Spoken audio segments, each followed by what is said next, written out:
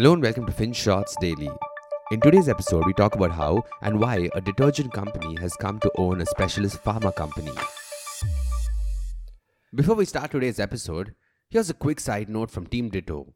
If you're a person who's great at communicating and are enthusiastic to join our team, Ditto is looking to recruit new insurance advisors. You don't even need to know about insurance. We would train you from scratch and you can enjoy working remotely with a great team. If you're interested or know someone who is, please click the link in the description below. Now, on to today's episode. Remember Nirma? Yes, the same company behind the famous jingle that goes like washing powder Nirma, washing powder Nirma. Well, in case you didn't know, this detergent company is now a full-fledged pharmaceutical company too. That's right. In September 2023, Nirma bought a 75% stake in a listed entity called Glenmark Life Sciences.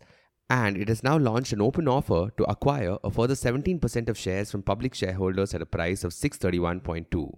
Now, there are two questions we need to address here. Number one, why is Nirma getting into the pharma business and can a company known for washing powder successfully run the show? And number two, what's special about Glenmark Life Sciences? Why buy a business that even its listed parent entity Glenmark Pharma doesn't want? Let's start with the first bit. And this is important because it isn't Nirma's first rodeo in the pharma market. In the 70s, a Gujarati chemist, Karsanbhai Patel, felt that Hindustan Lever's surf detergent packets were too expensive. In those days, it cost 10 to 15 rupees a packet and this kept it out of reach of many households. He wanted to make it a phosphate-free stain removal detergent that all Indians could actually afford. So he began experimenting and soon his efforts bore fruit. He was able to make and sell these packs for just 3 rupees and soon commanded a 60% market share. It was a roaring success, but over time it felt the need to diversify the business as good competition emerged. And in 2004, it tried to replicate this low pricing strategy in pharma. It took a bet on an ailing company called Core Healthcare that made IV fluids. But here's the thing, Nirma soon found out that the pharma game was very different from the consumer goods game. Price isn't the only factor that pushes buyers to turn to you. There's the quality factor too. Other small pharma players were able to match Core's price, and Nirma couldn't turn things around. Now, you could argue that the difference here could be that Glenmark Life Sciences is already a successful business. It's not floundering as Core Healthcare was. So more than reviving it, it's about maintaining it and simply ensuring that it keeps growing from here. That might be an easier proposition. But Nirma has tried the same strategy in the cement industry too. In 2016, it paid a staggering 9,000 crore rupees to buy the Indian business of Lafarge, one of the largest cement makers in the world. Then in 2020, it went after Imami's cement business too. And by acquiring these businesses, it became the fifth largest cement maker in the country. It called the division Nuvoco Vistas and even launched a cement IPO a couple of years ago. But the business hasn't exactly set the markets on fire and the stock price is down 30% since listing. Its cement rivals seem to be faring better. So yes, it's natural to be worried if Nirma will be able to steer the ship at Glenmark Life Sciences in the right direction. But unfortunately, we don't have an answer to that. Now the other question is, what's special about Glenmark Life Sciences? Why buy a business that even its listed parent entity Glenmark Pharma doesn't want? Okay, so pharma companies have three business options. They could, number one, spend years and billions of dollars in research and development to create path-breaking drugs. Then you apply for a patent to protect the drug for 20 years. No one else can copy it during the time. Number two, wait for patents of popular drugs to expire and create copycats called generics. Or you find ways to reverse engineer the final product and create the drug. These will be cheaper drugs that will be consumed by the masses. Number three, become a contract manufacturer for pharma giants. You will help supply the active pharmaceutical ingredients or APIs that every drug needs, whether a new blockbuster one or a patent-free generic. Think of the API as the raw material needed to make the drug. And pharma giants save costs through outsourcing. Pharma companies in India typically opt for the second option.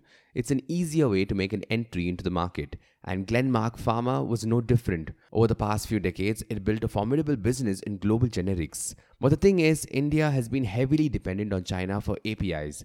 We import 70 to 80% of our requirements. So gradually, many Indian pharma companies decided they needed to build their own API business too.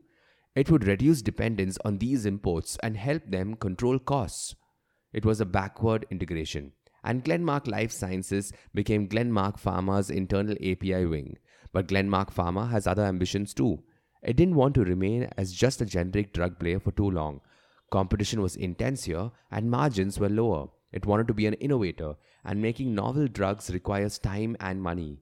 Besides, Glenmark Pharma had racked up debt too, and it decided to slash that quickly. Because it believed that its future lay in innovation and not just generics, it decided to first hive off the API wing. The low-cost backward integration wasn't its priority anymore, and soon Glenmark Life Sciences found itself listed as a separate company on the stock markets. And guess what?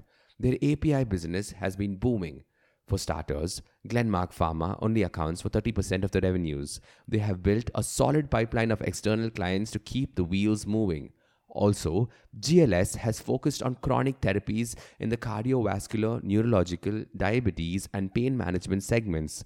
Together, they contribute to over 60% of the revenues. And as a report by Bob Capps points out, because of the focus on these chronic therapies, the drug makers are willing to pay higher prices for the raw materials. And that has led to GLS earning EBITDA margins of nearly 30% compared to an average of just 19% for other API peers. You would also think that this trend of being able to command high margins would continue because they control over 30% of the global market share in some key drugs. So, there is probably some pricing power. Also, it has recently ventured into high-value oncology APIs that should give it a further bump up. It's not just that. The margins could even trend higher because the Indian government has been trying to reduce our dependence on imports. It wants domestic pharma to get into the API game fully. It's doling out incentives for manufacturers too. So Nirma might be able to snag these incentives and make a tidy sum of money for itself. Or maybe it will even help it achieve its dream of more affordable pharma drugs. So you can see why this makes sense for Nirma. But there's one more thing that could unlock quite a bit of value in the long term. And that's the CDMO, or the Contract Development and Manufacturing Organization business. What's that, you ask? Think of a CDMO as a partner to other pharma companies.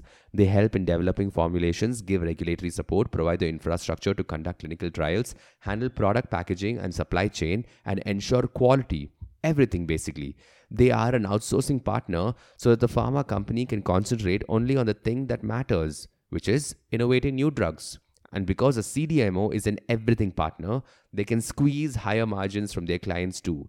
If you glance through GLS's annual report, you will see that they expect this segment to become a big contributor soon.